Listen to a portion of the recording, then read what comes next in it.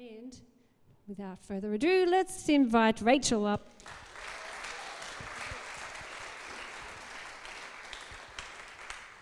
I've got my water, pretend I'm going to drink some. All right, this afternoon has been highly contended, so I'm going to start with activation instead of starting with speaking. I'm speaking today on the parent realm or parenting. And I think that the reason that it's highly contended is because of father wounds, mother wounds, child wounds, and all of those wounds that are going to make their way into the building as I start talking. So I'm going to put an end to that first. So let's stand up. I'm just going to administrate the realm of the father, not your father, into the room.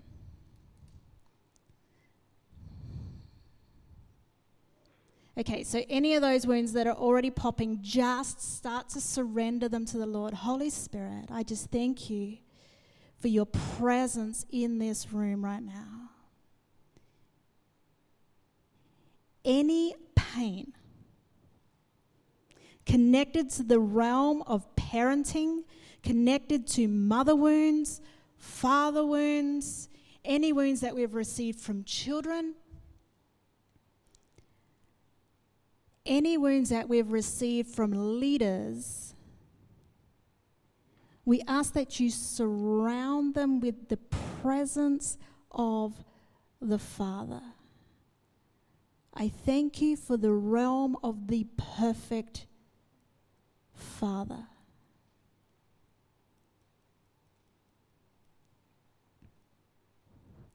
I thank you, Lord, for an encasing, a surrounding, and embracing of the very heart of the Father. It says that He created us in the secret place of His heart. In His book, it was written of me. In His book, it was written of me every single day of my life. Before there was even one of them, He knew every single one. Lord, would you encase every heart right now with that realm, the realm of the secret place of the Lord, the realm of the heart of the Father.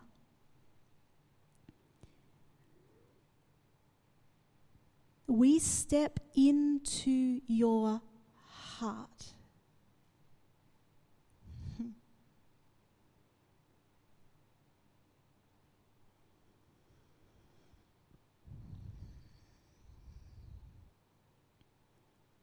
We step into your heart.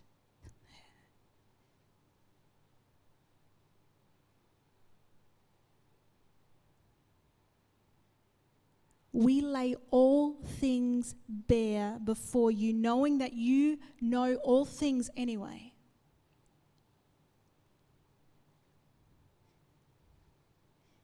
So this is what I see.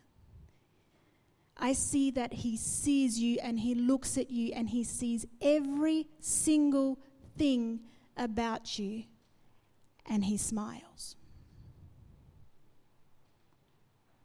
Nothing is taking Him by surprise. He is not shocked by anything. He looks at you in the fullness of who you are and smiles. And I know that there's a lot struggling to believe that because you can feel the contest.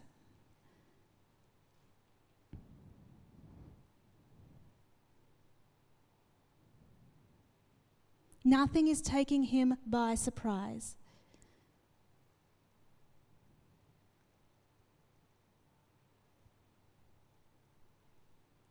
He doesn't want to leave you there. He doesn't want to leave you in that place of despair. He's not going to leave you forsaken, because that's what your heart's saying.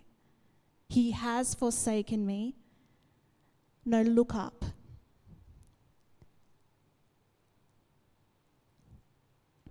No, look up.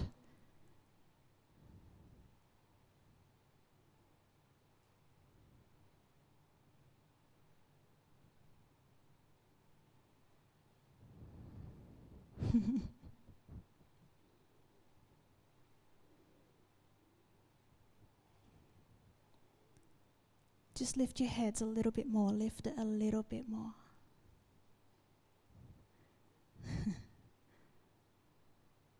Don't look down. There's no shame. Don't look down in shame. Look up fully into his face. There you go. Fully into his face.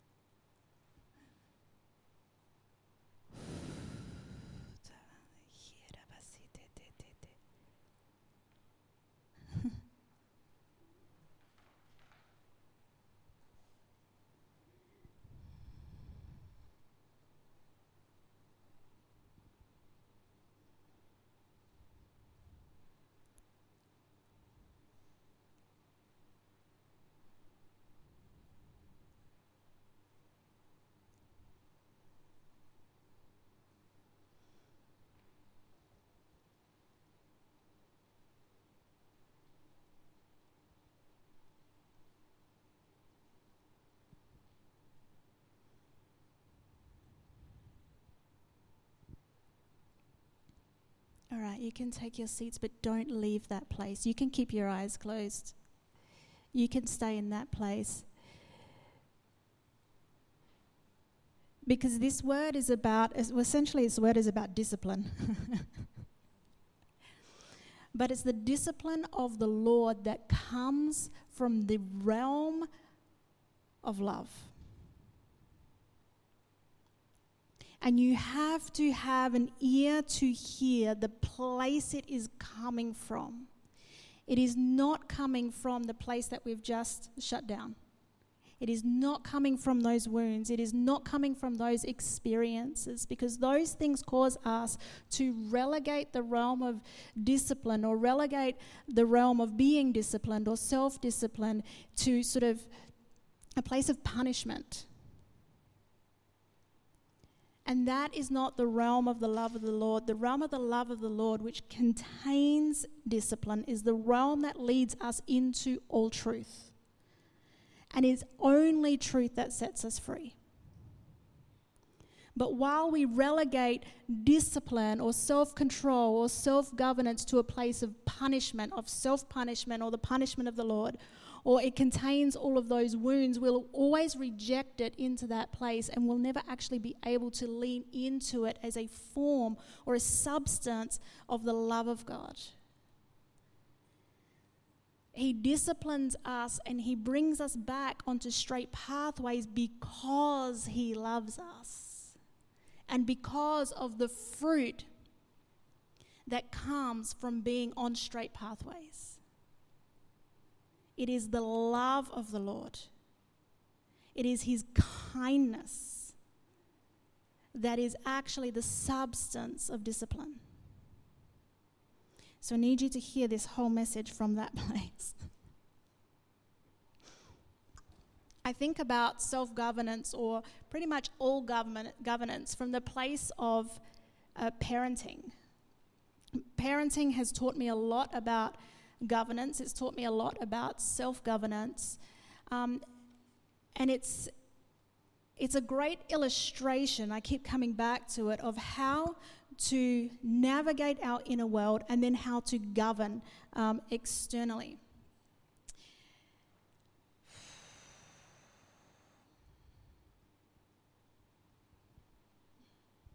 Can we put the pads on?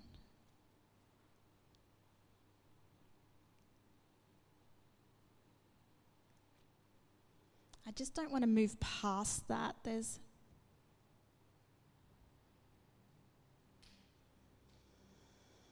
It's difficult to lean into sometimes that realm of parenting if you haven't experienced good parenting, or if you haven't experienced good leadership. If you grew up underparented or undisciplined or overparented and overdisciplined, even if you had perfect parents, which none of us did, there are still gaps because our parents are not God. And we are not God to our children. We are not God to those we lead. And so there will always be imperfections. There will always be gaps of control or gaps of no control. Places we're trying to fill holes or gaps in relationships and trading floors that we're on. So many wounds or structures that we have to deal with as adults come down to something associated with our childhood, or the parent realm that we sat under, or the parent realm that we sit under. A mother wound, a father wound, and these are mirrored externally with all of our relationships and mirrored in the way that we lead others. So this has a little bit to do with parenting a child, but mostly to do with how we are called to become leaders by navigating our internal world, governing ourselves so that we can govern externally in a righteous way.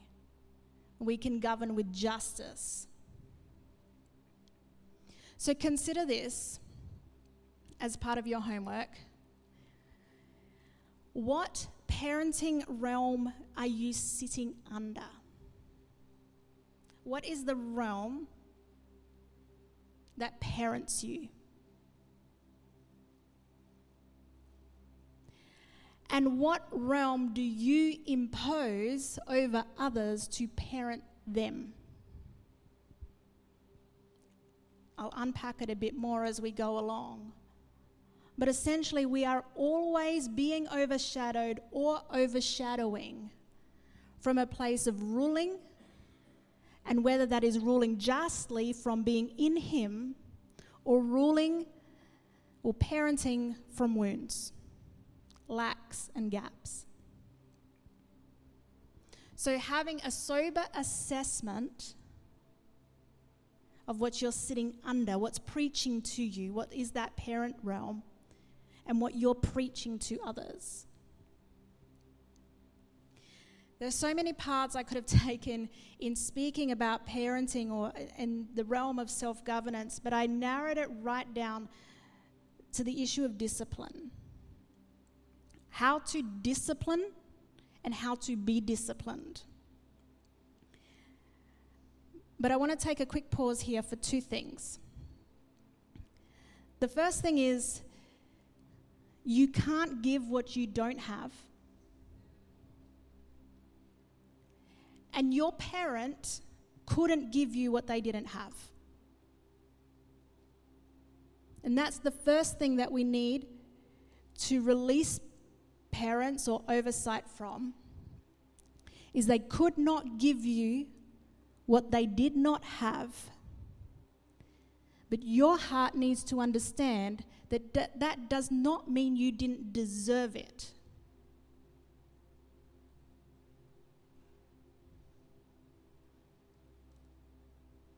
We're going to sit in that for a minute. I think I need to minister around that. Your parent could not give you what they didn't have. They didn't necessarily withhold from you. They just didn't have it.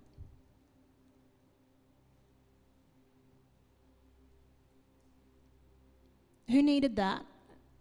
Who needed to hear that? Okay, just because you didn't get it does not mean you didn't deserve it. So whatever was lacking there, you have to get from the Lord.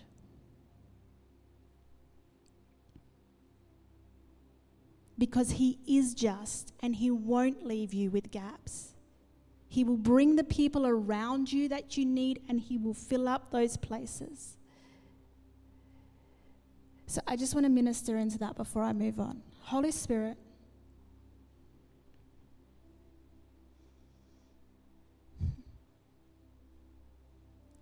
would you just come and reveal right now any gaps that you want to minister into.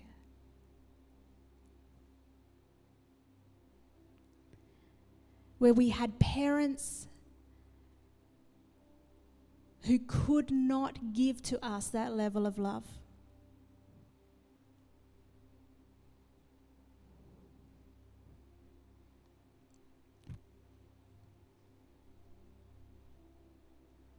And Lord, would you come and show us exactly where you were in those moments that we needed that?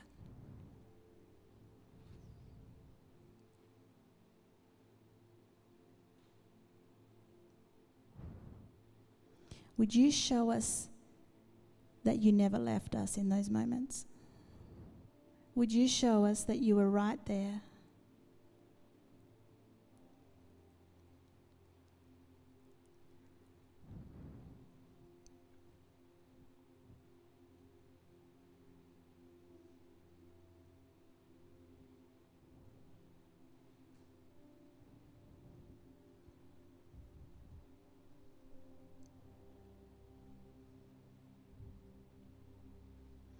Says in Psalm 68 that he is the father of the fatherless and he is the protector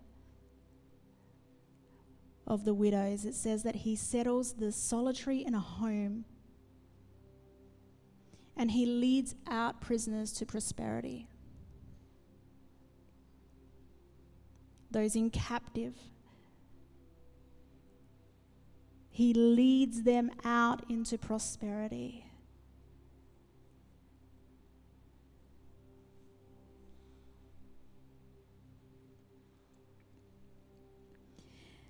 The other part I wanted to pause on was this. When I got to this part of the message, the Lord sort of just cut right across it and he said, please tell them that there is no scripture that says God won't give us more than we can handle. That is not a scripture. That is not in the Bible. And I think sometimes we assign things or injustices to the Lord because of things that have been preached to us or the way that we've understood some scripture. You know, someone's taken from us early in our life and someone says something that they're trying to comfort us. You know, God just wanted another angel in heaven. Oh my goodness. Then we assign an injustice to the Lord that he's taken something from us that he never did. We have to be careful with our words and careful what we think is scripture. And we assign these injustices to the Lord and it creates within us a belief system that he's not a good father. That if we're going through a trial, God did this to us, but somehow he's, not going to give me more than I can deal with. So God did this. And we assign injustices to him. There is a scripture in 1 Corinthians that says, but God is faithful, who will not allow you to be tempted beyond what you are able, but with the temptation he will make a way of escape that you'll be able to bear it. It's very different from the way that we translate that God won't give you any more than you can bear. No, it says he provides us a way of escape. It says, and it's talking about temptation. Not every single circumstance that you go through, but temptations. I'm not sure why that was so important for me to pause on, but it does flow nicely into what I want to focus on, and that's discipline, because it says God will provide a way of escape that you can bear up under temptations, but it doesn't say that he'll remove temptations. See, to bear up under weight requires and builds discipline. He said, don't have the biscuit, but he didn't remove the biscuit from the table. Why? It's the same thing that we do with toddlers. Okay, we don't leave the thing there that's going to cause them to choke, but we might leave the thing there that they need to learn. Like, we might leave the biscuit there, not the grape there. So that they can learn, okay, I need to discipline myself. We don't necessarily remove those temptations. We have to build weight so that we create something internal within us. The Lord doesn't remove everything from our path, and we're surrounded by people with free will. And so we actually have to learn how to navigate life and navigate temptations in the Lord. Discipline. We have to be willing to discipline. We have to be willing to come under discipline. So what is discipline? Google says, the practice of training people to obey rules or a code of behavior using punishment to correct disobedience. And then I went and asked ChatGPT, what is self-discipline? Self-discipline is the ability to control one's impulses, emotions, and actions in order to achieve goals or maintain standards. It involves making choices that are in line with long-term objectives, even when they require sacrifice or effort in the short term. Self-discipline involves setting clear goals, staying focused, managing time, resisting temptations or distractions that hinder progress. It is about being accountable to yourself to maintain a sense of responsibility towards growth and success. I thought that was pretty good. It is that inner world, but with like the joy set before me for a purpose. Discipline can be gained by self-control or punishment. I prefer the words rather than punishment because, again, then we relegate it to that place. We've got an angry God who will punish us because he's angry. But it's actually about experiencing consequences, not punishment.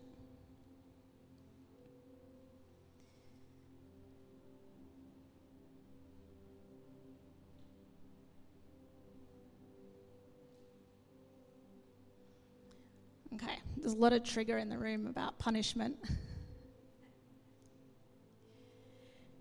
You know, I was talking with our second year students not that long ago that once you've received the Lord, there's no punishment anymore.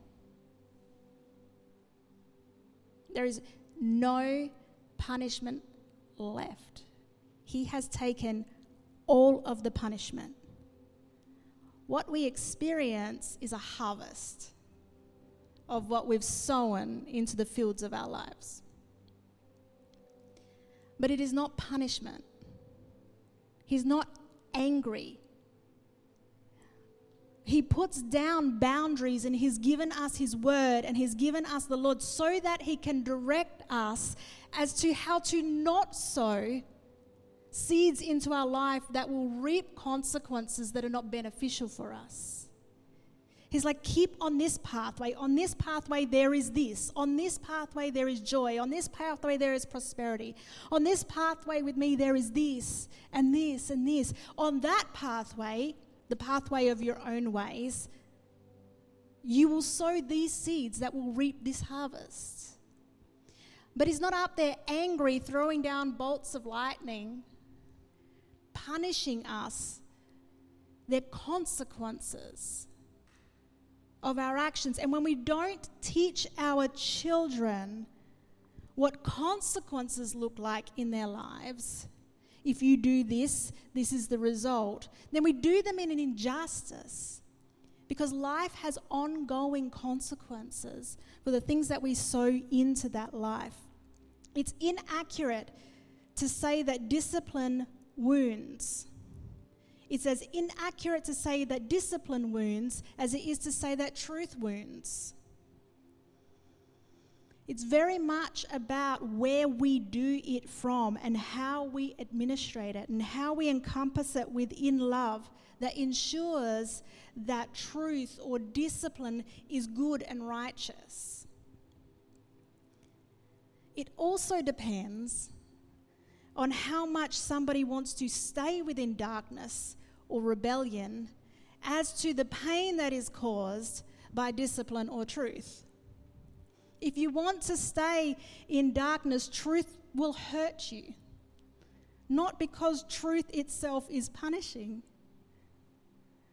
but because darkness or rebellion causes you to continue to hit yourself up against truth, which wounds you. Truth isn't attacking you. And discipline's very similar. Discipline is truth. It's a plumb line. There are very sure consequences associated with discipline.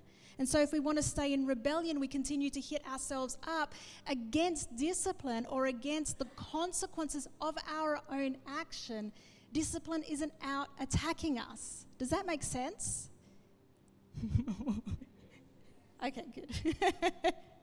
Discipline isn't after us, but it's sure and it's true, the same way that truth is. It is a plumb line. It is steady. It is a rock. And so it's not actively in pursuit of us in order to wound or attack us. It's just by its steadiness alone that when we won't submit to it, we won't break upon it, that we get wounded by bucking up against it. And that's what discipline should be. Discipline isn't a reaction of a parent that is angry and frustrated. That's unrighteous. That is unrighteous discipline.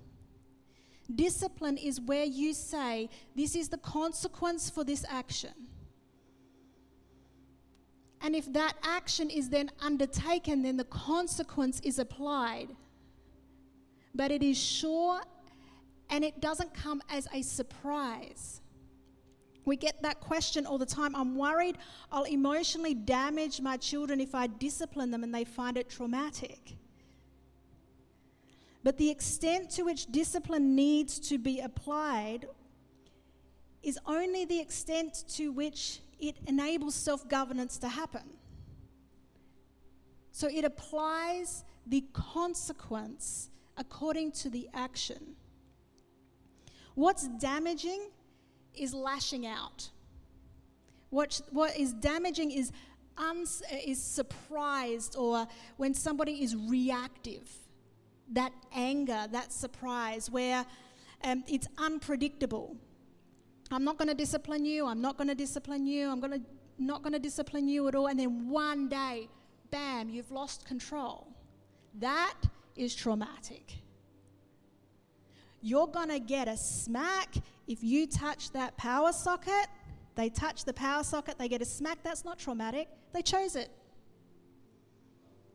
It was a choice because the consequence to the action was clear. Does that make sense? Discipline needs to be predictable. The Word of God speaks about discipline all the way through. In fact, I was surprised at how much when I started to look into this. It's constant, but it is sure. It is predictable. The ways of destruction, the ways of foolishness, the ways of folly lead to this. And the ways of wisdom and the ways of discipline and the ways of following the commandments of the Lord, they lead to this. It's consistent, it's sure, it's predictable. There's no trauma attached to following the way of folly and then reaping the harvest of folly. It was predictable. It was set out for you. It was chosen. Now, you might not like to hear that, but that is the truth. If you choose folly, you choose the consequences of that. I don't even know where I've gone. Let's have a look. Should I jump back in or not?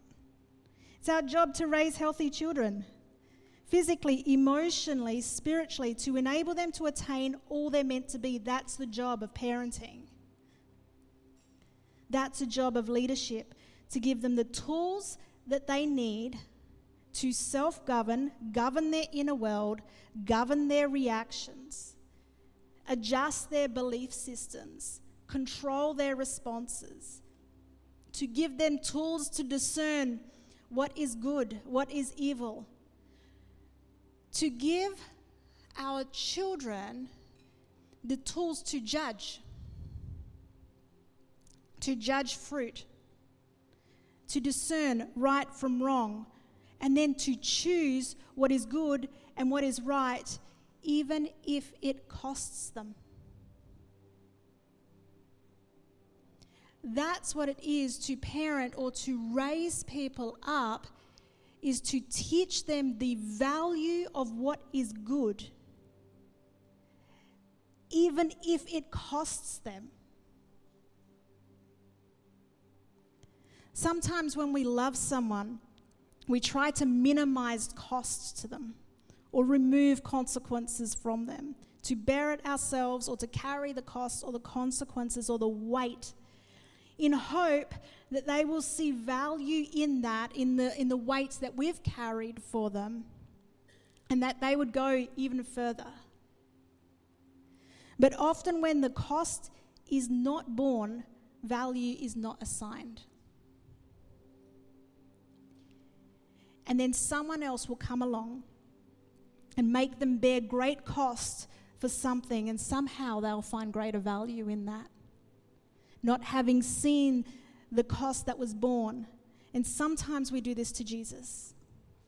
Sometimes because he so freely gives his love, and he so freely gave us salvation that all we have to do is receive it, somehow we don't assign value to it because we haven't seen the cost that he bore for it. And we don't assign proper value to it. And we have to go back again and go look at the costs. It was of great cost. And it's highly valuable.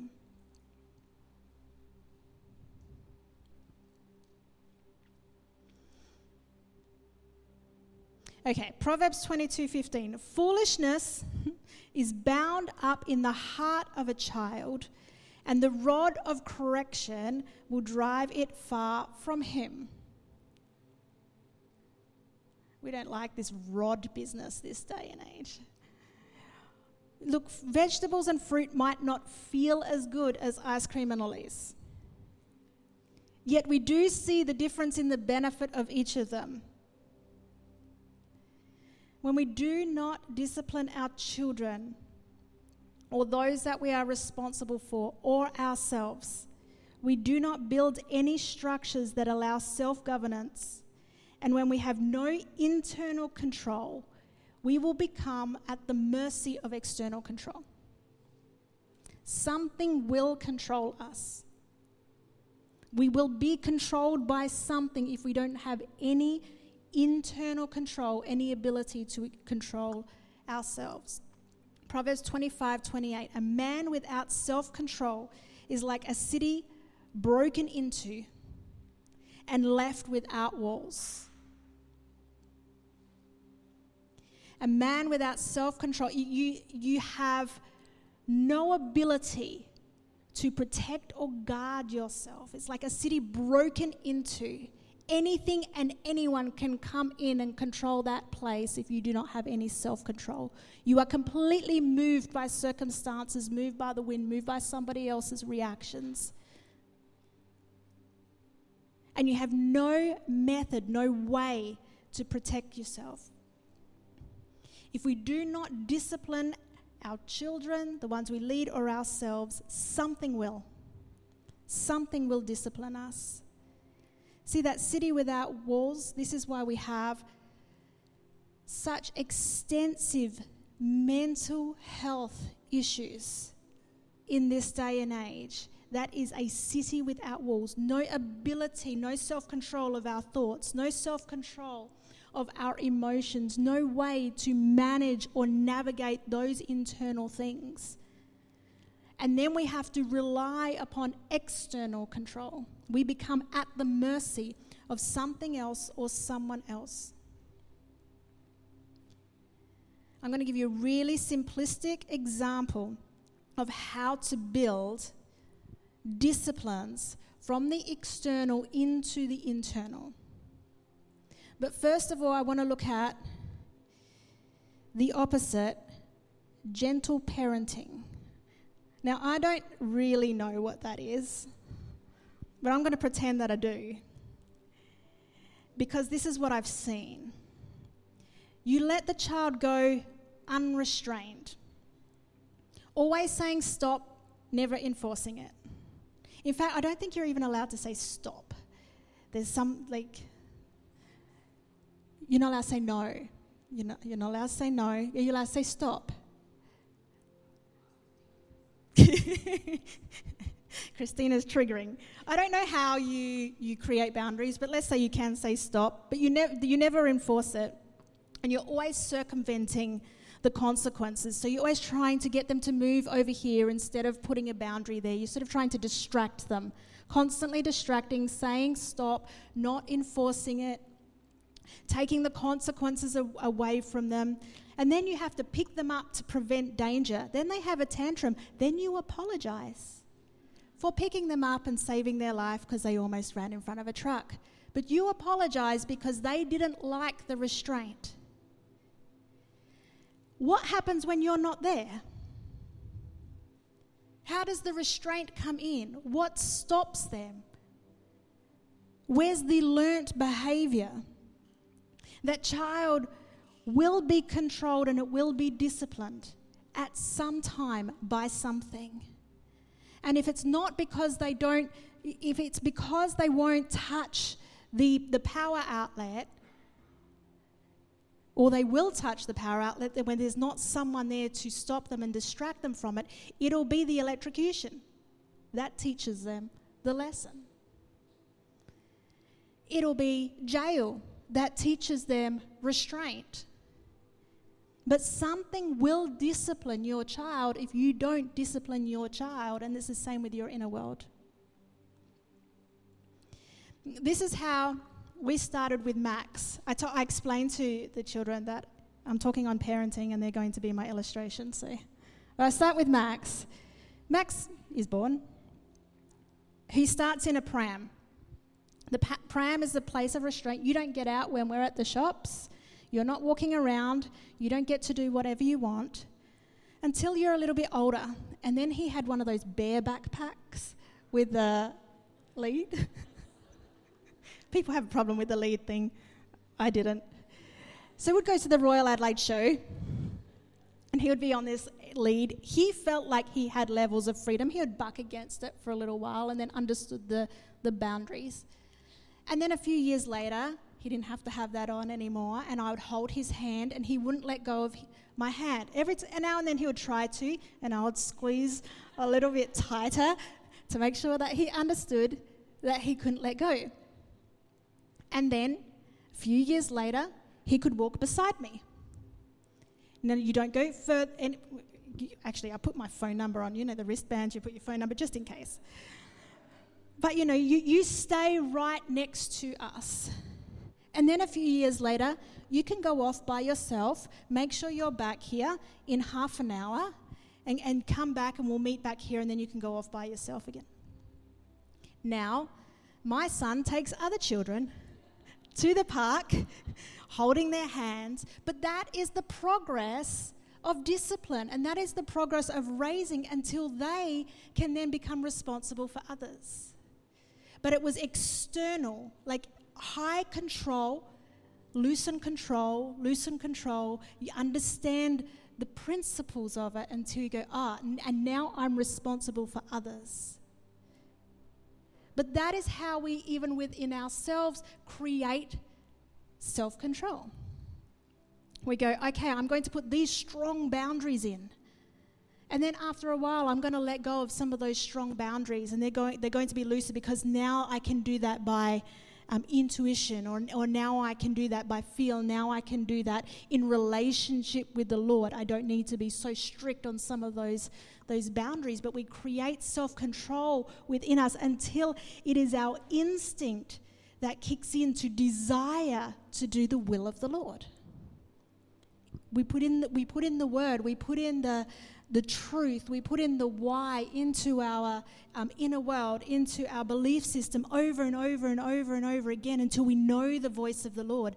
And even if we don't have a scripture that is designed exactly for a particular situation, we know the word of the Lord or the voice of the Lord such that we can hear a stop. Don't go there. Or we can hear it, come over here. Come be with me over here. So we discipline ourselves until it's more natural, until it's more relational. And that's the way that we create governance within our inner world.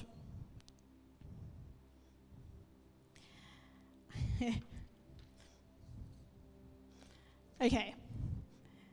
I'm going to skip all of that about being the spawn of Satan, which is where I was going next. We might just leave that. But I want to talk quickly about what it is to be a son. Because one of the things that the Lord's been speaking to me about over the last 6 months is this issue of sonship, which is probably one of the most important aspects for us to understand in the kingdom, but also one of the aspects of the kingdom that seems to be used as a tagline. Well, I'm a son. I'm a son, and therefore I'm in relationship with the Lord, and therefore, it's a license to pretty much do anything, because as a son, I'm under grace, and being under grace, I don't really have to comply, with rules, and I don't have to comply with behaviors, and actually, it's the opposite. And it's not that we have to comply to be a son. It's that as a legitimate son, we sit up and under a father, and we actually start to manifest the character and nature of the one we sit under, the one who fathers us, the one who's overshadowing us, and whose parent realm is sitting over our lives. You look at Elijah and Elisha, and how Elisha sat under that realm. He allowed himself to be fathered, and he was a good son. He actually demonstrated being a good son, and was then able to receive the mantle and did double.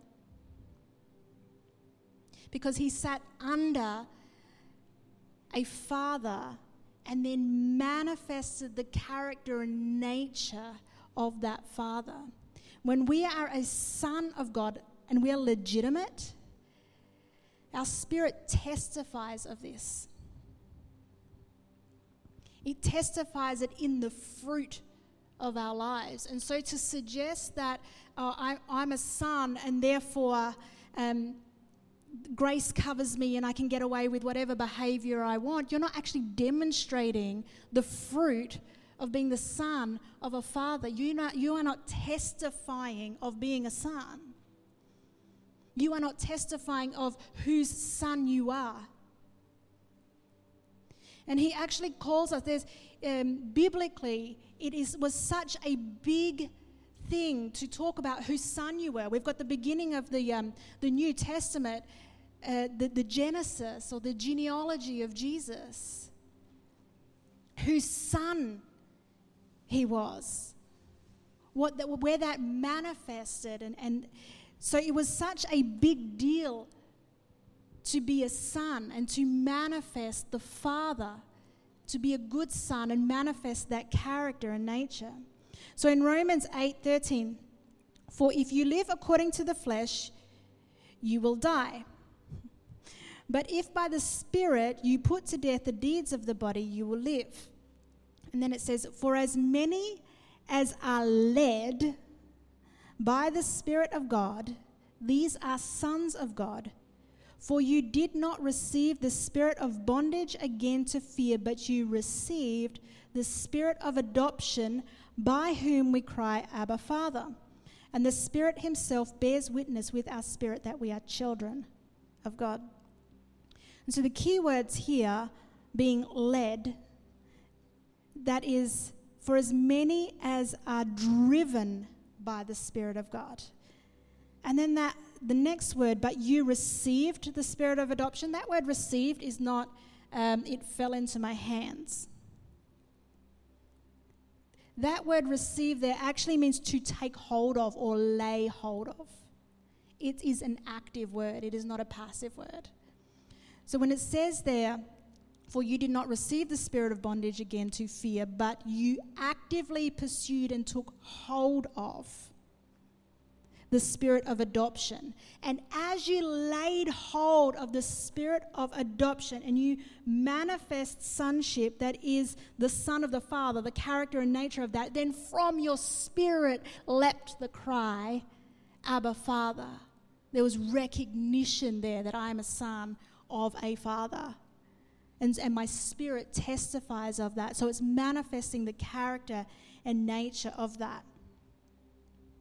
This verse, it speaks to an external testimony. So the external crying out, the leaping out of Abba, Father, of an inner reality. And then the other one is John 13, where it speaks about you'll be known by the way that you love each other. They'll know you're my disciples. They'll know you're my children. They'll know that you're my pupils by the manifestation of your love for one another. So this is the benevolent love. It's kindness, selfless concern for others.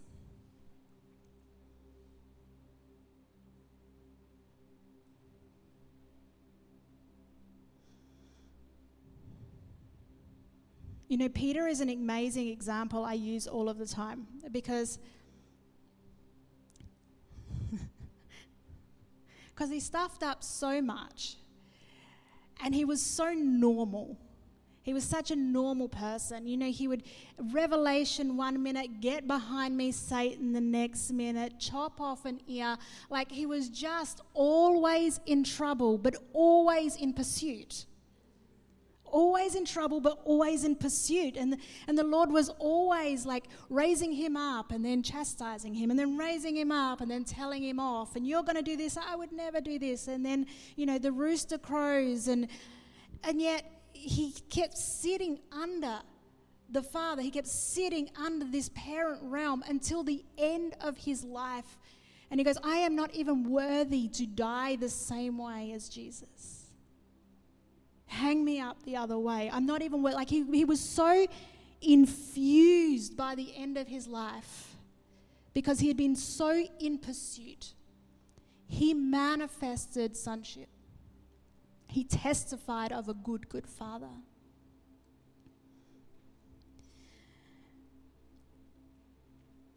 So I just want to end with the scripture, Hebrews 12:11.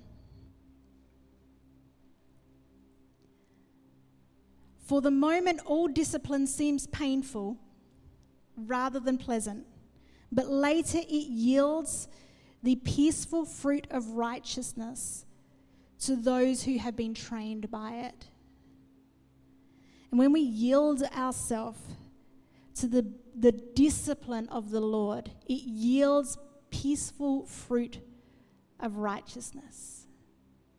It trains us. It leads to a pleasant, peaceful life in the inner world, which is what we're always striving for. We strive to enter the rest. We're diligent to enter the rest. We're in pursuit of the peace of the Lord. And that actually only comes by discipline. You can only get into a place of rest, get into that place of peace via discipline, through its pursuit. And so, as I do, here's your homework. You can take a picture of it. I have set out, I reckon, I don't know how many scriptures. 1, 2, 3. There you go. There's your homework. Take a picture. Read all these verses and consider the word for discipline in each one of them. because the unpacking of that word, or the words, there's Hebrew and there's Greek words there, actually flesh out a lot of what it is to submit ourselves to the discipline of the Lord unto self-governance and unto a life of peace. So let's grab our communion.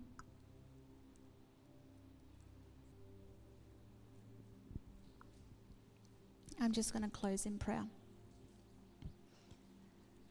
Lord, would you reveal to us this week areas of our lives that we need to submit to your discipline? Submit to the ways of the Lord.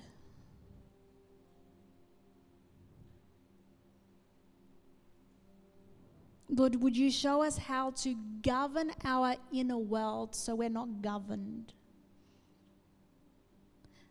by external forces, by external people, by external circumstances, but Lord, that you would show us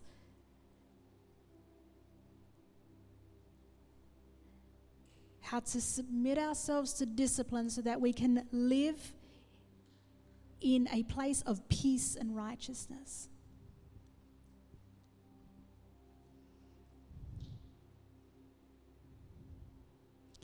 Thank you, Jesus. Amen. Don't forget, Tuesday night starts this week, and we'll see you there.